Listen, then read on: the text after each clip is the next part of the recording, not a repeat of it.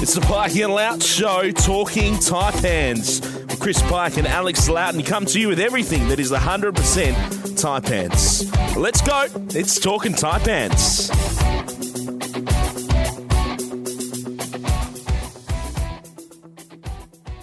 Hello and welcome to another episode of the Pikey and Loughz show. We're talking Taipans. I'm Chris Pike, your co-host. Plenty to talk about once again, so let's not waste any time, Loughz. Let's get straight into it. Alex Loughton, thanks for joining me. How do I find you on this fine evening? Mate, it's a stormy one here in Cairns. You know, the rain has certainly set in. Is it the Taipans rain settling in for the rest of the season in the playoffs? Only time will tell, but very close. The game didn't feel like a one-point game. It felt like the Taipans had it in control, but it was just a little bit too close for comfort, I think, for a lot of fans in southeast Melbourne, Phoenix land, watching that game down there in Melbourne. So, obviously a must-win game to snag one on the road and just give them a little bit of breathing space. This episode of the Pikey and Loughz show proudly brought to you by Cairns Total Physio. Less pain, more life. Absolutely. You're referring to the 103-102 win over the southeastern Melbourne Phoenix at the State Basketball Centre down there in Melbourne. It improved the Taipans to 14-10, so they're getting ever so closer to locking in that finals berth. So we'll obviously dissect all of that as we go along on this week's show, but it would be remiss of us not to start this show, and I think it's the talk of not only the basketball world, but the sporting world and the whole world. I don't know how to put it into words, but the devastating loss of Kobe Bryant. It doesn't seem real, does it? Like, I mean, you would have woken up as well, and all over social media, you know, death of Kobe Bryant, sources confirm. And you're like, nah, this is one of those, you know, and you look again, you're like, bloody hell, now ESPN's, you know, now everyone, and then the county confirms it. I'm like, what? It doesn't make sense, because it just seems like how does this happen? It's so much awareness around, you know, weather and, you know, high-grade helicopters and things, and you just think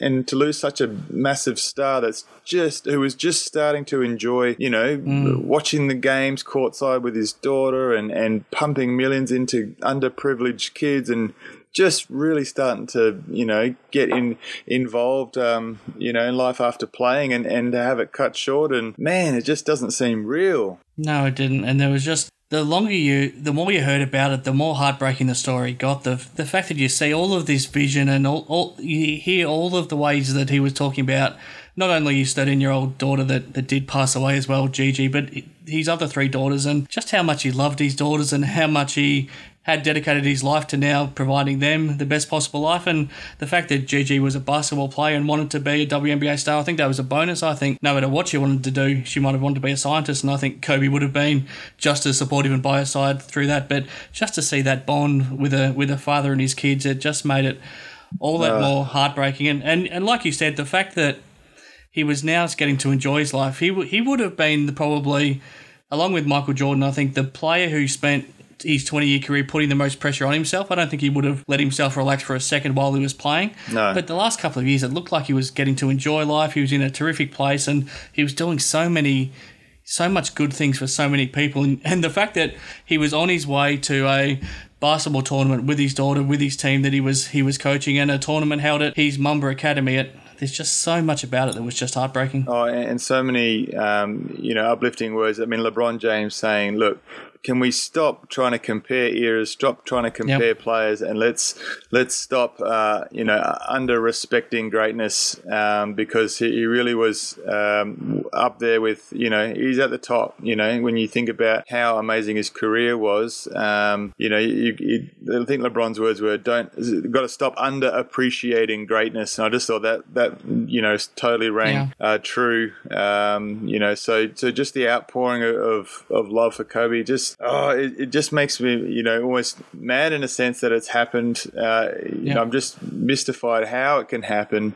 But, it's starting to sink in a bit, and it's just shocking the whole basketball community. And, and it was 9 people on the helicopter. It wasn't just, it's not just, mourning the loss of Kobe and his daughter. There was a baseball coach and his son and wife, I believe, and it's that whole group that was on there. And to leave, the wife that stood by his side through thick and thin, with a 7-month-old now, like just starting to, it's just so heart-wrenching.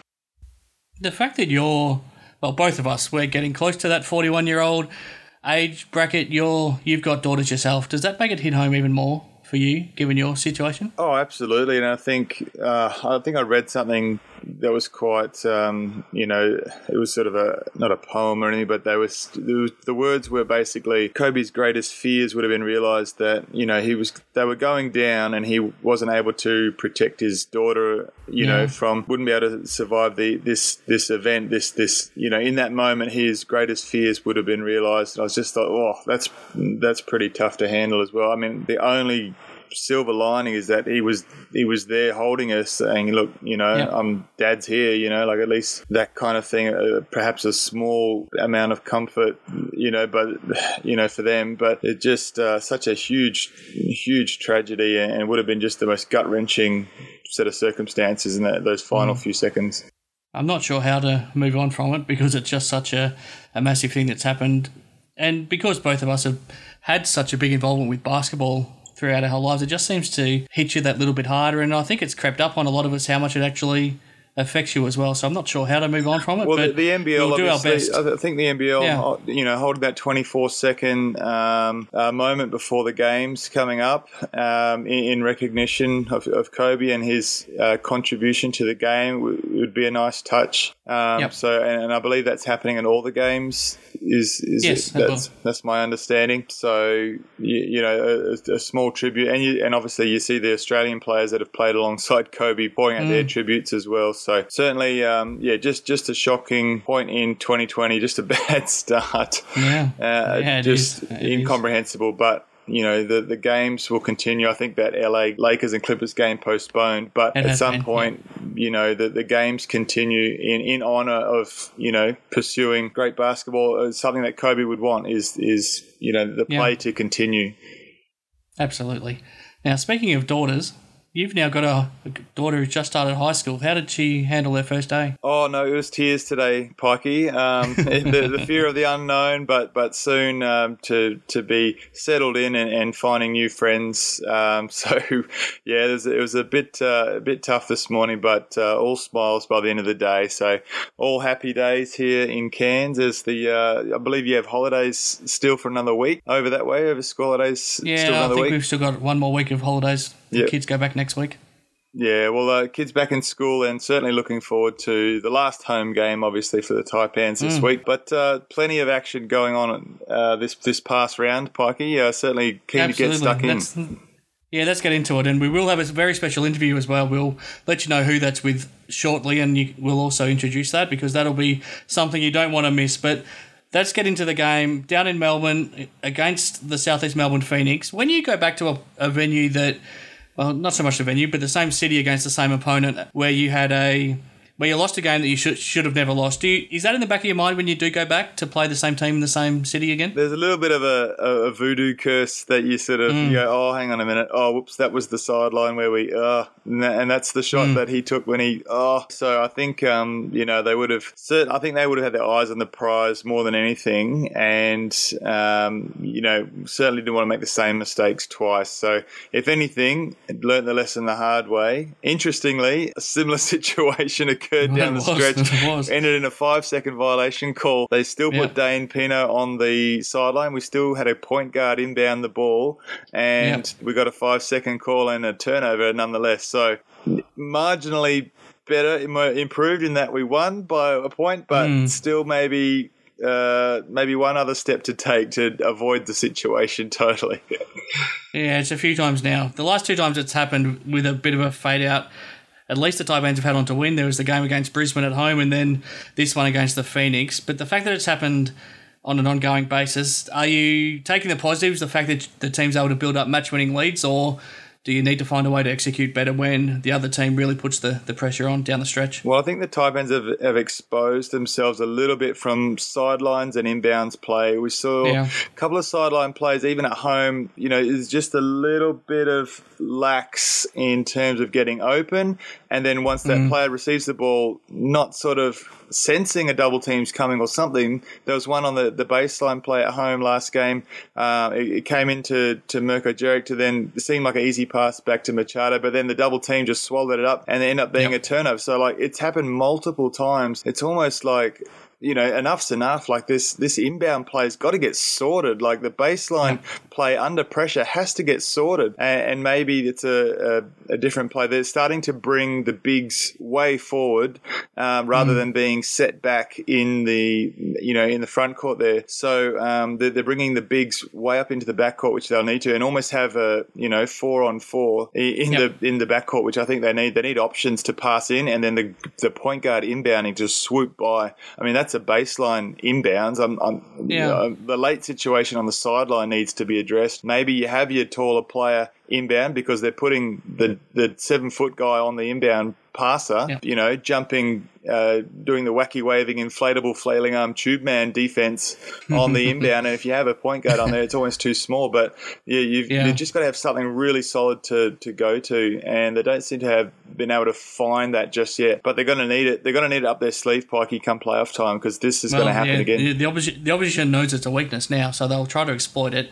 I understand why it's Machado taking the passes, because he's the best passer in the team and he's got the best vision in the team. But do they have to mix it up? Does somebody else have to step up to take those passes? Well, he's anchored to the spot. He can't move. You're putting the smallest guy who's anchored to a pivot foot stuck on the ground. He can't move. And you're trying to make him make a pass over, probably a 7'5" wingspan. So maybe it's the best passing big, but you've got to have three options to the ball. You've got to have, if you're going to do a little curl play, then you've got to have one to the corner, one to the halfway, and one running back straight to the ball. So the guy on the inbounds, you can fake to one of those two, and the opposite way has got to be open somewhere. So either way, you've got to have basically collision or a mashup of players, and then all of a sudden 3 players present to the ball, and maybe one option further back or a safety type pass over the top. Yep. But either way, you need 3 guys coming to the ball at the exact same time, not one to the corner and then they close off that, and then one to the middle, then they close off that, one to the halfway line as an option, and then the defense close off that. You need to have all 3 coming at the same time so that the guy on the inbounds player can't guard all 3 options at the same time. So 3 guys are making 3 solid leads out of their little play. Well, exactly. You can't shut them all down if you're the opposition, so that would make sense. Aside from that, I thought there was a lot to like about the performance, especially the first 3 quarters. And aside from the 6 turnovers, Scotty Machado was terrific again, 24 points, 8 assists. DJ Newell, if you just factor in the last 15 or 16 games of the season, he's the leading scorer in the league, and he had another 23 points. And if you factor in what he's doing defensively, he's having a remarkable season. Majuk Deng, he stepped up again with 20 more points. I thought Nate Jawai, especially in the first half, was really important to set the tone and to be a presence inside. Cam Oliver, another double-double. I thought there was a lot to like about how the team performed. Look, some really good performances. I think Nate had a milestone game, 150 NBL games, yep. And he was really steady against some really young bigs in like Dane Pino, Trist. He was just having his way on the post one-on-one moves, and they weren't sending the double team. On one of the buckets, you see Dane Pino go like, "Where's the double? Like, where's the?" So Nate was solid. Now, Scotty Machado, I was thinking about this today, Pikey. He's played so well, right? He's averaging, 16 and 8, 16 points, 8 assists. Now, if I said to you, Scotty Machado was only scoring 15 points and 7 assists, you'd say they're pretty good numbers, right? Would you agree? Yeah, absolutely. If Scotty Machado scored 1 point less and averaged 1 assist less, the Taipans would have 11 games won. And they'd be in the logjam, potentially 7. If he didn't play as good as he is, as in if he's not 16 points and 8 assists a game, if he was only 15 points and 7 assists, the Taipans are nothing more than last year, third off the bottom perhaps, or fighting in that logjam. Like this is how fine an edge it is to when we're saying the Taipans are next level this year. It's such a fine edge of success and and a nothing season. So every bit Scotty Machado has been just exceptional, and helping the Taipans elevate to put themselves in a position to be really strong in the playoffs. So I mean, it's it's an interesting one that I was just thinking about today. I was like, how many games are actually decided by if Scotty wasn't as on top of everything as he is this year. So he really is the difference maker. I mean, yes, I could say if DJ Newell didn't score 4 points a game, then yes, it's the same situation. Yep. But I think it's, to me, the keystone with this whole Taipan's success this year is Machado without a doubt. Hence his sort of second sort of place in the bookies in terms of MVP vote. But it really is quite a unique skill set that he's brought to the team this year. And another great performance. 6 turnovers, you'd probably prefer that to be more 2 or 3 turnovers in that game. But you just see he's just so solid. You just have so much confidence when you watch him play. You just assured as a fan and as a teammate that it's going to be a solid night's game and someone you can put your trust in. You mentioned DJ Newell before, and I touched on how good of a job he's doing scoring before, and you can't factor out how good he has been defensively as well. And I think he has to be the defensive player of the year right now as well. But how much better offensively has he been because of having Scotty Machado next to him? How many points extra that he's scoring do you think you would put down to Scotty's influence next to him? It's hard to say. I think last year he was hampered a little bit with a shoulder complaint that seemed to reoccur, and he fought it off bravely in terms of training and games, but maybe it's had a bigger impact on last year's numbers than you sort of think. So how much I think Scotty Machado's play has really opened up the floor for DJ, but I don't want to sit here and discredit DJ's ability to make his own moves, because he certainly can. He can create distance between his defender really well. Like he's got the step back game, he's actually got a change of pace game, and he's got the strength to spin off someone and create space as well for a little lazy right hand hook or a throwdown. He's been elevating a lot easier off the 1 foot. So I think he's got himself in better shape. So he's done himself a due diligence and good service. I think he's had the ability to. He's got a bit of sneakiness about him. Like he looks kind of a thicker set kind of dude. Maybe not as quick, but I think he's got some power in those cankles there. His knees go down to his ankles. You don't see much definition in the calves, and I've paid him out about it. His socks just go straight up and down. There's no sort of definition there. So I do jest a bit with that, but I think what he's got is a real good nous for. He's just able to get his shot off. I mean, and that's the thing. You get your shot off on different kinds of players. If it's a taller player, then you use your strength, like your muscle size, and you're able to dislodge them to get your shot off. If it's someone smaller than you, then you take them to the rack, or you body up on them to get that one quick step past them, and then you've put them in submission.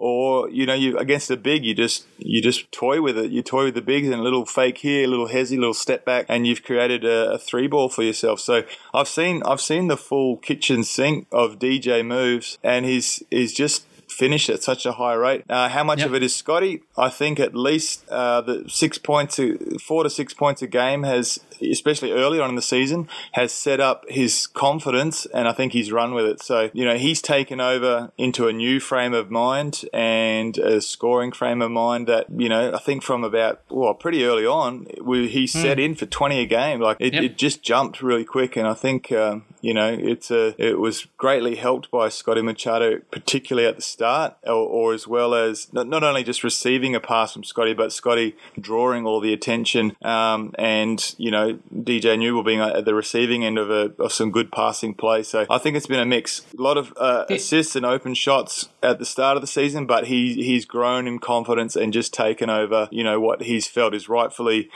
his calling, and being a prolific scorer and a finisher down the stretch. That's the main thing, I think. If I say Scotty Machado's a pass first, team team player and then a dynamic, scorer second, then DJ Newell's complete mindset is, I'm going to be an absolute scorer and a force. Yep. Not that he can't pass, he will make the extra pass, but his mindset is really crystal clear. Yeah, and he did have 7 assists in that game against the Phoenix too, so he can do that job. But, it's remarkable how his scoring has coincided with the way the team has fluctuated this season. They started 2-6, the Taipans, and at that point, DJ was averaging 15 points a game. Ever since then, the team's been on fire. I think they've now won 12 of the last 16, and he's averaged about 22 points in that time. So it's amazing how... The Hawks lost by 1 point down there. I think he had 27. I think he exploded that game only for the team to come up short. But from that moment, because he had a massive fourth quarter, and I think the things kind of clicked into place roughly around then, and then the next game was against the Wildcats, who they demolished. So it was right around that early stage, which is really interesting. But yeah, you're right. 15 a game to start the season. It's not going to get it done. 25 a game. Now you're talking now there's some runs on the board. Now one more thing, and then we'll move on. Courtney, I'm surprised we still haven't seen him. It's obviously a more serious ankle injury than anybody thought when he first did it, because I think it was back in the middle of December when he first went down hurt. Do you expect to see him back soon? I've just got some queries around it. I'm wondering whether they're trying to protect his averages, and I don't mean the coaching staff. I mean, and it's not taking this the wrong. Perhaps similar to LaMelo Ball and RJ Hampton. Yeah, I think there's maybe a thought going on here that if he comes back and it's half-baked, then his numbers will only be half-baked and his averages come down, which ruins, any kind of further hope to keep the numbers solid for going into the NBA draft. I don't know if that's exactly the case, but that could possibly be one thing. The other thing is it might not only be an ankle, strain or whatever. It could be quite a high ankle sort of strain or further up the calf as well, or a secondary tightness that's come about coming back to training or something like that. So it's either something that's happened secondary that they've really had to rest up a second time for, or it's the first one where you've averaged 11 point something points a game as a rookie. Do you jeopardize those numbers by coming back and trying to work your way in with minimal minutes until you get healthy again? I don't know which way it's sort of gone, but either way, every game that you're out now, it takes and sort of an extra game to find your groove. So at some point, you're going to have to maybe tough out a few minutes to get your groove back in time for the playoffs. Otherwise, it's going to be too late. I mean, it's an interesting one. His numbers are good, like you said. Yeah, his numbers are good. 11.4 points, 6.8 rebounds a game. So maybe if they fall down, then suddenly he's not as attractive for an NBA draft point of view. But in terms of this season at the Taipans, we've only got 4 games now to go in the regular season. Then we've got the FIBA break, and he's part of that Boomer squad, but you would have to think it's unlikely he'll end up making that final 12, given he hasn't played much now. But how many of these next 4 games does he need to try to play in to make sure you can get something out of him come playoff time? There's 2 ways to go. If the Taipans feel they only need one more win to lock away playoffs, then maybe you don't take the chance. Maybe you buy another couple of weeks and say, hey mate, look, you got to get this thing right. Otherwise, you're no good to us in the playoffs. We're on half a league. We need the full force Kuat frisky and footloose on the court, going after loose balls and giving us extra possessions. Maybe that's the thinking now. If they got to like their chances at home with a LaMelo Ball less Hawks, not to underestimate the voodoo team for the bogey team for the Taipans in 2020, perhaps a team that's cost them first place. If you think about the 3 games, I mean, 3 wins they're on top of the ladder right now if they win against the bottom side at the start of the season. So yeah, maybe they like their chances to close out one extra win. That puts them at 15 wins. I think I'd be feeling better if it was 16 wins. So they'd have to. For me, I'd like to see them win the home game and then one more on the road. But it might not need be the case. My original numbers was obviously 16 wins get you in a logjam. It looks like it's going to be less. It looks like it's going to be that 14 win mark gets you in a logjam, or 15 win mark, which is 14 is going 500 for the year. So it's quite an interesting unfolding of events, I think, for those teams sort of caught in that sort of bubble. Yeah, it's fascinating. The most that the 5th place team could finish on is 15 wins right now, and that's probably unlikely. So you would expect they're going to be, whoever finishes fifth is probably going to be on 14 wins. So let's take a look at that quickly, and then we'll get to our interview for this week. So to me, I think the top 4 set. I don't see it changing from here, but I'll get your thoughts shortly. So I've got the Sydney Kings on top at 18 and 7, and you got the Perth Wildcats 16 and 8, and I think they're battling over top spot. They play this weekend, which could end up deciding that top spot. And then I think Cairns at 14 and 10, they probably need one more win out of the last 4 to make sure of it.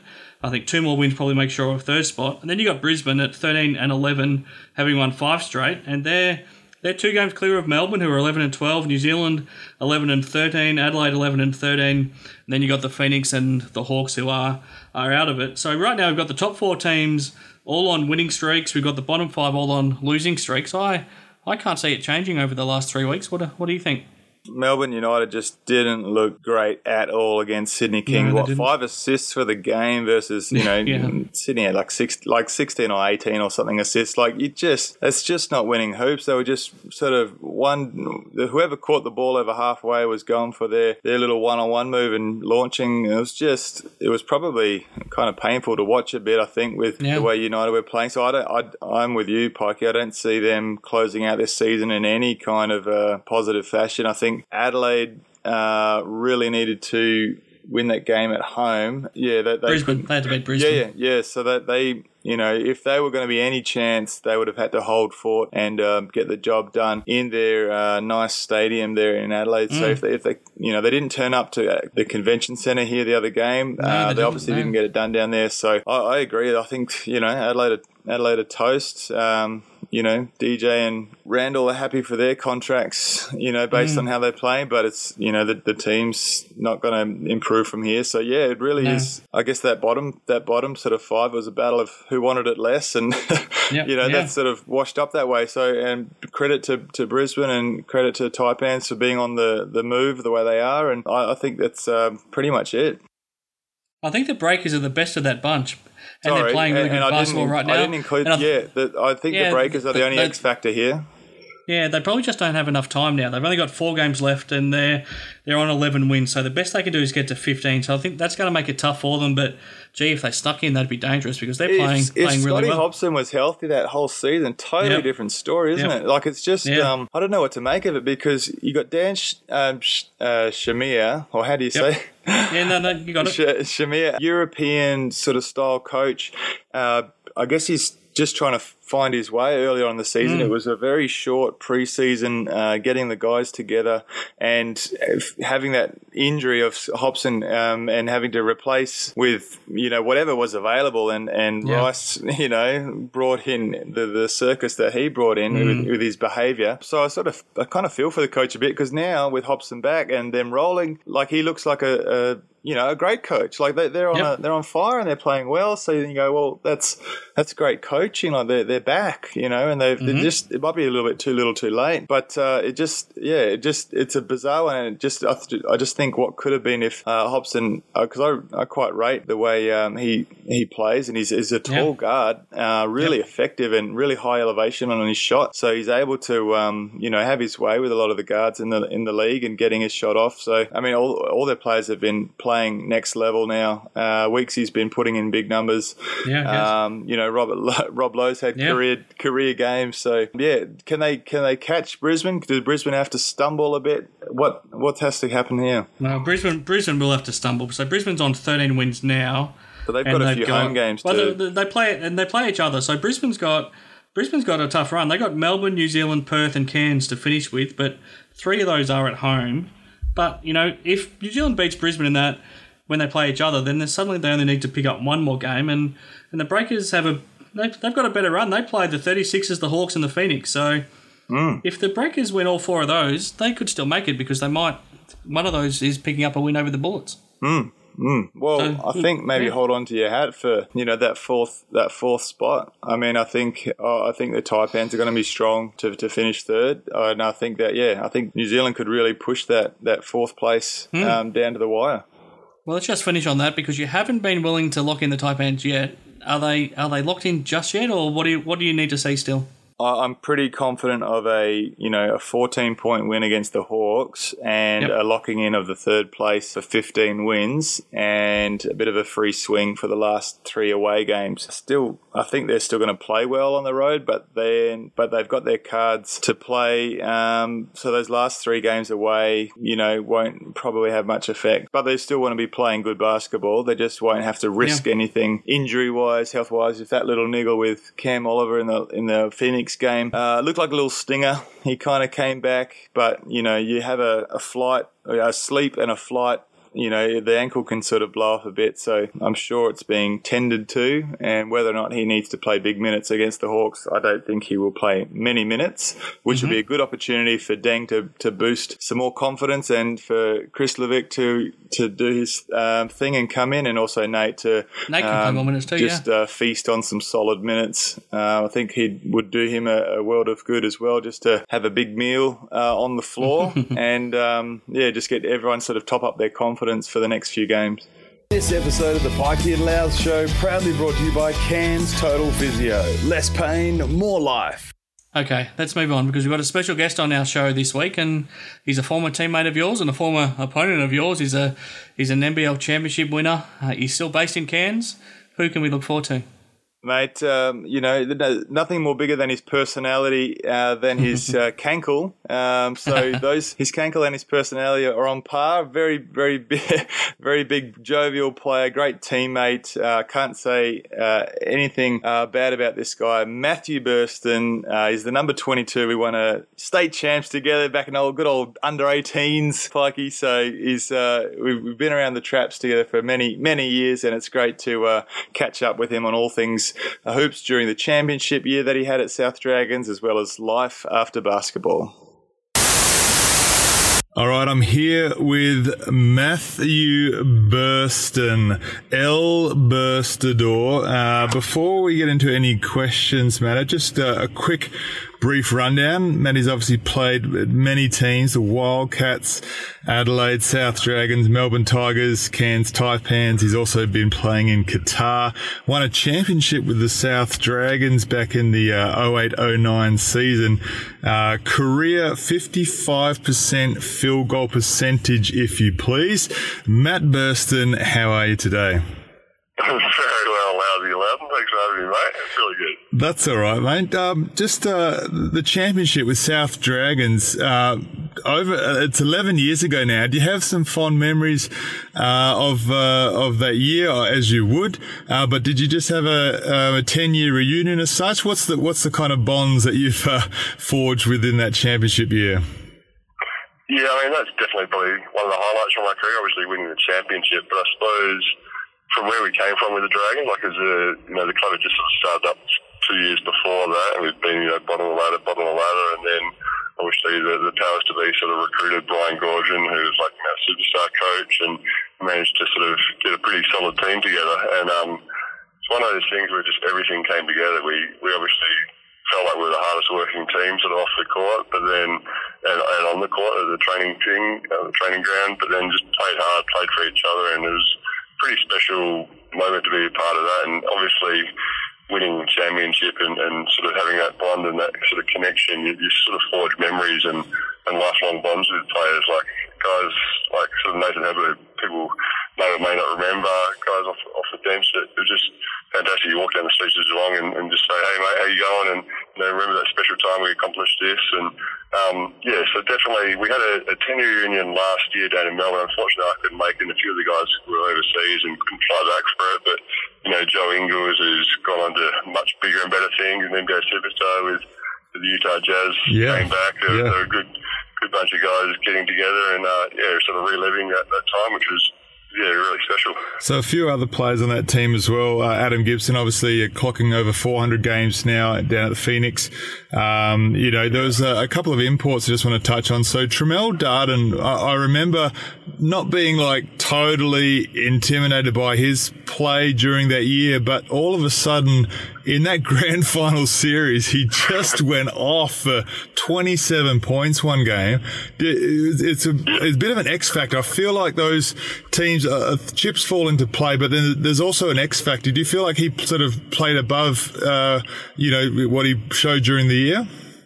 Absolutely. I mean, you definitely hear about sort of X factors and come finals where the certain players can sort of step up. And the grand final season with the Tigers, like grand final series, was a fantastic battle. Like we won at home, then they made some changes and adjustments. They won. It was really like a chess match with the coaches and back and forth. Went to game 5. It was pretty even at half time. We were unsure how we were going to go, and then come the third quarter, he came out with like 24 or 27 points alone in that third quarter and just basically put us on his shoulders and won us the championship game. So, yeah, he was up and down throughout the season, but definitely had that skill set and ability to make those sort of plays. And then, obviously, from there, he's gone to, again, like Joe Ingles, make bigger and better things, and went over to EuroLeague, played for some massive teams over in Europe, and he's had a really sort of successful contract or career. And then another import we had was Dante Smith, who was only in league for a year, unfortunately, but an ex-NBA guy, made a great career, forged a great career in China and Puerto Rico, and played all over the place. And did you have a player get injured did he come in halfway during the year? Yeah, I think Cortez Groves sort of went down with an injury, unfortunately. So he was another great import in this league that did really well with Illawarra back in the day, or Wollongong. And he was a great player, great guy on and off the court. But unfortunately, with his injury, it sort of paved the way for Dante Smith to come in. And he definitely sort of helped pick things up. And it was sort of went on. I think we had it was like 27-3 records. So definitely finished on top of the ladder and sort of set ourselves up in a great position to win the championship. So still with hurdles and injuries, you still sort of managed to find a way and put yourselves in a position to, obviously take it out after coming, like, as you said, bottom of the tables the year before. Is this, do you sort of get the feeling with the Taipans, it could just be one of those years where it just all falls into place? Could they actually get it done and achieve glory this year with this team? Yeah, it's funny you mentioned that, because I was saying to someone the other day that, it's not out of the realm that can happen. Like we were sort of living proof that you can finish last and then, go on to win a championship the following year. And these guys are fun to watch. They're great. The Taipans are, they're playing for each other. They've obviously got the 3 imports that they sort of built the team around and that are fantastic and playing bloody well. But then they've also got the role players that are doing their job, and everyone seems to be having fun. And there's no selfishness. People making an extra pass. People actually sort of rotating on defence and helping the teammates out. So, I definitely see a lot of similarities there, and I can't see, if they play the way they're playing and they're capable of, they could really take this championship out this year. They've put themselves in a position. Now, just before I sort of go on, I guess for those listening in, Matt Burston was probably one of the most efficient bigs in the NBL, and had the best hands catching those wayward passes and make the guards look good. But in comparison, if I may, Bogut finishes about 56% around the 2-point land. Cam Oliver 53%, Nick Kay 51%. Matt Burston's not as high octane as Cam Oliver, so maybe might not be. Although there was a few dunks there, Burst, which I do recall very vividly. I remember a little left hand off the right foot on top of Thomas Abercrombie, who thought he was going to contest a Burston layup and ended up getting put into the poster. Do you recall a few highlights like that above the rim? There were very few and far between. So the 1 or 2 ones that did actually have it above the ring definitely etched to the memory. So I think I surprised myself that day. And it's funny because kind of my son, my 6-year-old's got a photo of that on his wall. So I think he's pretty proud of that dunk as well. Which I don't know. Sometimes you're blessed, and sometimes you feel a bit more athletic. You can jump a bit higher than you usually can. So, it was, I don't know, with the 56% or whatever you were saying, the shooting percentage, I don't think I shot too many shots outside the keyway, so that definitely helps the old percentage. I think those efficiencies are just they're often not really respected as much when it comes to you've got the high flying, energetic, sort of naturally gifted athletes, but it goes unsung hero sort of status kind of thing when a player can be that good efficiency wise and just get the job done. Just the blue collar kind of workers, they really do carry a team or a core group of players into those finals. But Matty, what about if we talk a bit about life after basketball? If I may, you sort of started with a bit of the home business, and you've also involved in a finance sort of corporate gig, and now you've got another little career change. Can you walk me through just a little bit of that transitional period? Yeah, so when I was playing, I always sort of had a bit of a passion for numbers, and had some one of my good friends, a bit of a mentor, who's a bit of a share trader, investor from home, sort of worked for himself and built a business up from scratch. So in my later stage of my career, I took a bit more of an interest and actually sort of studied got a diploma in share trading investment, just so I sort of had the knowledge and the runs on the board, and have done that on the side, or be a bit of a sort of stay-at-home dad investor type thing initially. So that was a great sort of career change where I could sort of still have an active part in young kids. I had 4-year-old and 2-year-olds, so I could be there for the pickups and drop-offs and sort of help sort of raise the kids as well. So it's great from working from home, but it also has its negatives in that it's pretty lonely lifestyle. You're just sort of sitting in front of a computer all day, not really having that sort of interaction with other adults. So I was just keen for a bit of a change and more have that on the sideline to do and see what other sort of career paths can be paved. And actually had a great meeting with the guy Steve O'Malley, who was involved with the Cairns Taipans for many years. I'm sure he's still on the board actually. So absolute legend, and he is the GM of Experience Co, a big sort of tourism company up here in Cairns, and pitched me an idea about sort of who they were keen on a business analyst role, where someone that can sort of really crunch the numbers and see what's working efficiently and what's not and what can be tweaked, and it definitely it was great for my sort of skill set, and that I'm sort of numbers based. That's the way my brain works, and really loved that opportunity and that career, and was doing that on the sideline. I was doing that wholeheartedly, but then also in the background, my wife encouraged me to sort of try out for aviation firefighter. They were just opening recruits. So aviation firefighter, Aviation firefighter. So at each airport, of the 26 sort of major airports, they've all got their sort of own fire station in case, last resort, something, or plane gets redirected. The plane gets go, you've got to go down, but they also not only do that, they're sort of the first responders, medical emergencies at the airport, and any sort of car crashes around the sort of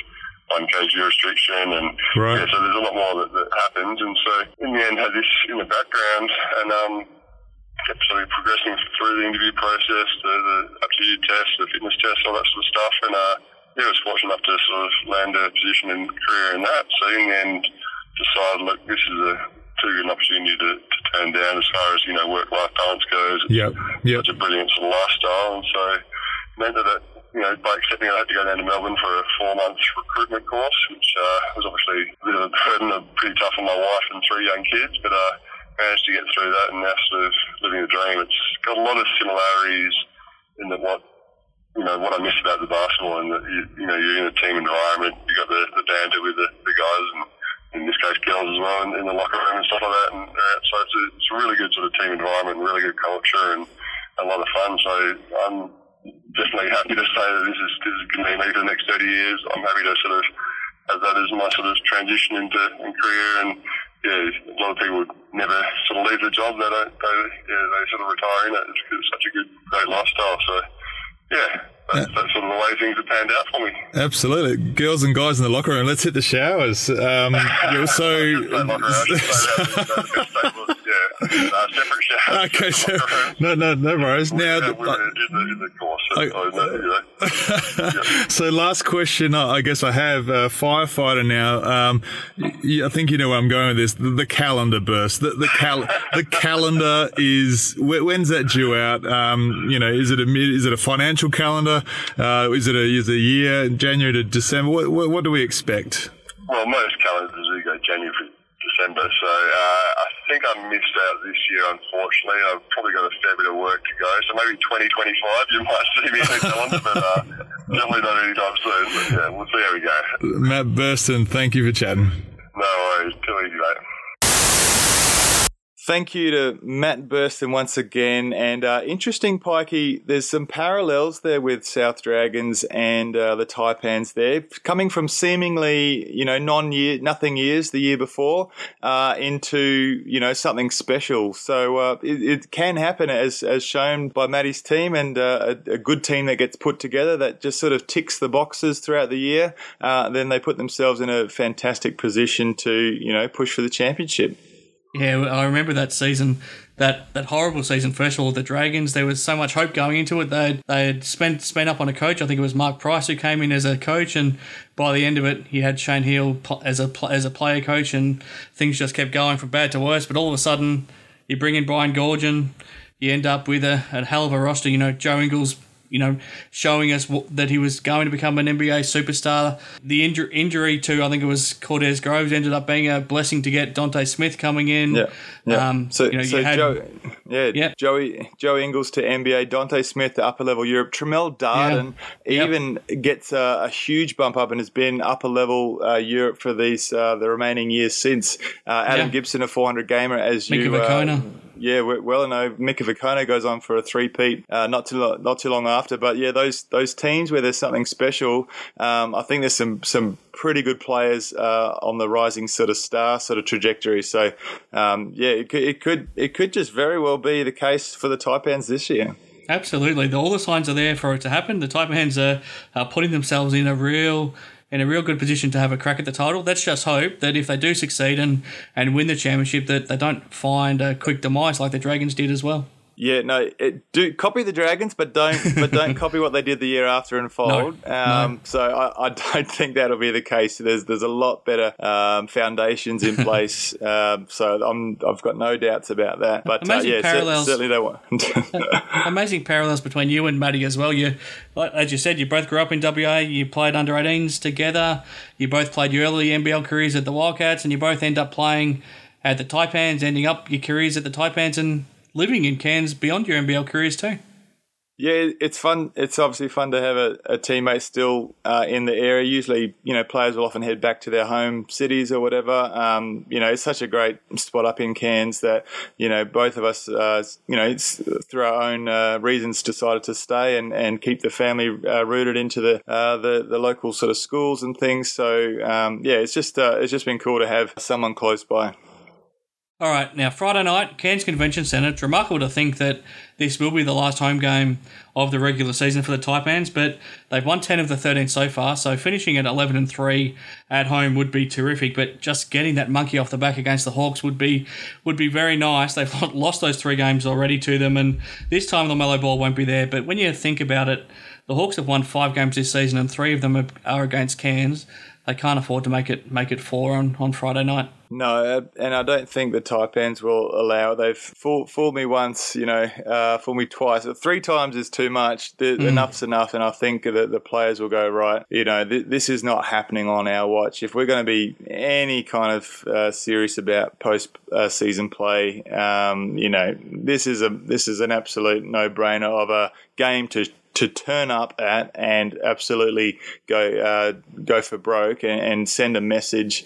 So I would expect nothing less than, like I said before, a 14-point win, if not sort of more. But it could come down to getting some guys who have played less minutes a little bit more confident. But I'm not going to write that off yet either. It's got to be one from the get-go. It's got to be all players switched on. Hawks are a dangerous team. They've got some good shooters. They've got some, really good sort of bigs as well. So they've got to be, Taipans are going to have to be on it, but they're just going to have to be clinical for all 4 quarters. There can't be a lap. There can't be this casual cap sort of behaviour which does creep in from time to time. If the Taipans have sensed a bit of a lax game, they sort of, they'll bust past someone and casually hold the ball on one hand and try and finish with a bit of a fancy sort of flair. But you got to get 2 hands on the ball. You got to protect, your shot as you go up. You got to just do all the little things and not try and make it too cutesy. You've just got to finish the play properly and be sure of it, because this is a game where you need to put your foot down. Now, for the first ever time, the NBL is also celebrating an Indigenous round right across the league this weekend, and I get the feeling it means a little bit more in Cairns, given there's a natural pretty strong Aboriginal heritage and population in the area, but you've also got Nate Jawai, who's very proud of his culture, and rightfully so, and he's had a hand in designing the Taipans uniform that they'll wear, which looks tremendous. If you get a chance to go and pick up a copy at the Taipan store or on game night on Friday, do so. Do you feel like it means a little bit more when you have a strong connection in your region to Indigenous people, but also a player on your team that is Indigenous as well? Well, it's a fantastic initiative and long overdue, and rightly backed by Paddy Mills driving it last year as well. Yeah. But just a great thing as well to have Nate, really leading the charge, I guess, in terms of what this game means. I will say this: when growing up in Perth, we didn't have many Indigenous at my school, for instance. Like it was very rare, like very low percentage Indigenous, at our school. I'm really excited in Cairns that my kids can be at a school where there's approximately 40% Indigenous kids at the school, and amongst other things, obviously Japanese, Chinese, a lot of a really good mix. But all of my daughters and my kids' friends, they've got Indigenous friends. They're it's just a normal thing. Like in Perth, I never got that as a kid. So it's really exciting to be in a community that has such a diverse mix, and you definitely feel that in this region, really well represented by Indigenous and Torres Strait Islander people as well. And it's a great thing, and to have this round means so much for the Cairns team, and and all the other clubs, of course, but just in particular our region, it really does mean a lot, and I think it will be well supported at the game. So yeah, really looking forward to. I love the jerseys; they're great, me too. Great design, and they've all got a great story behind them. I'm keen to find out more about even the other team stories as well for their designs. So fantastic to see the NBL get behind the Indigenous round, and can't wait to see all the extra visuals on the screens around it. Absolutely. Well said. This episode of the Pikey and Loughz Show proudly brought to you by Cairns Total Physio. Less pain, more life. Okay, now we're expecting a 14-point win for the Taipans on Friday night, which will pretty much guarantee a playoff spot. So let's hope that's what we get to see. Let's hope the Orange Army's out there in force. We want another crowd of 5,000 people there, because this is the last time you'll see the team before the playoffs. But before we get into all of that, Loughz, and get into Friday night, what can you leave us with? Mate, it's going to be an absolute cracker. We need the 5,000 strong in the stadium to bring the boys home, and let's celebrate the end of what has been a very exciting regular season, but with a big eye on the prize of post-season play. But let's bring the boys home this Friday night for their last regular home game.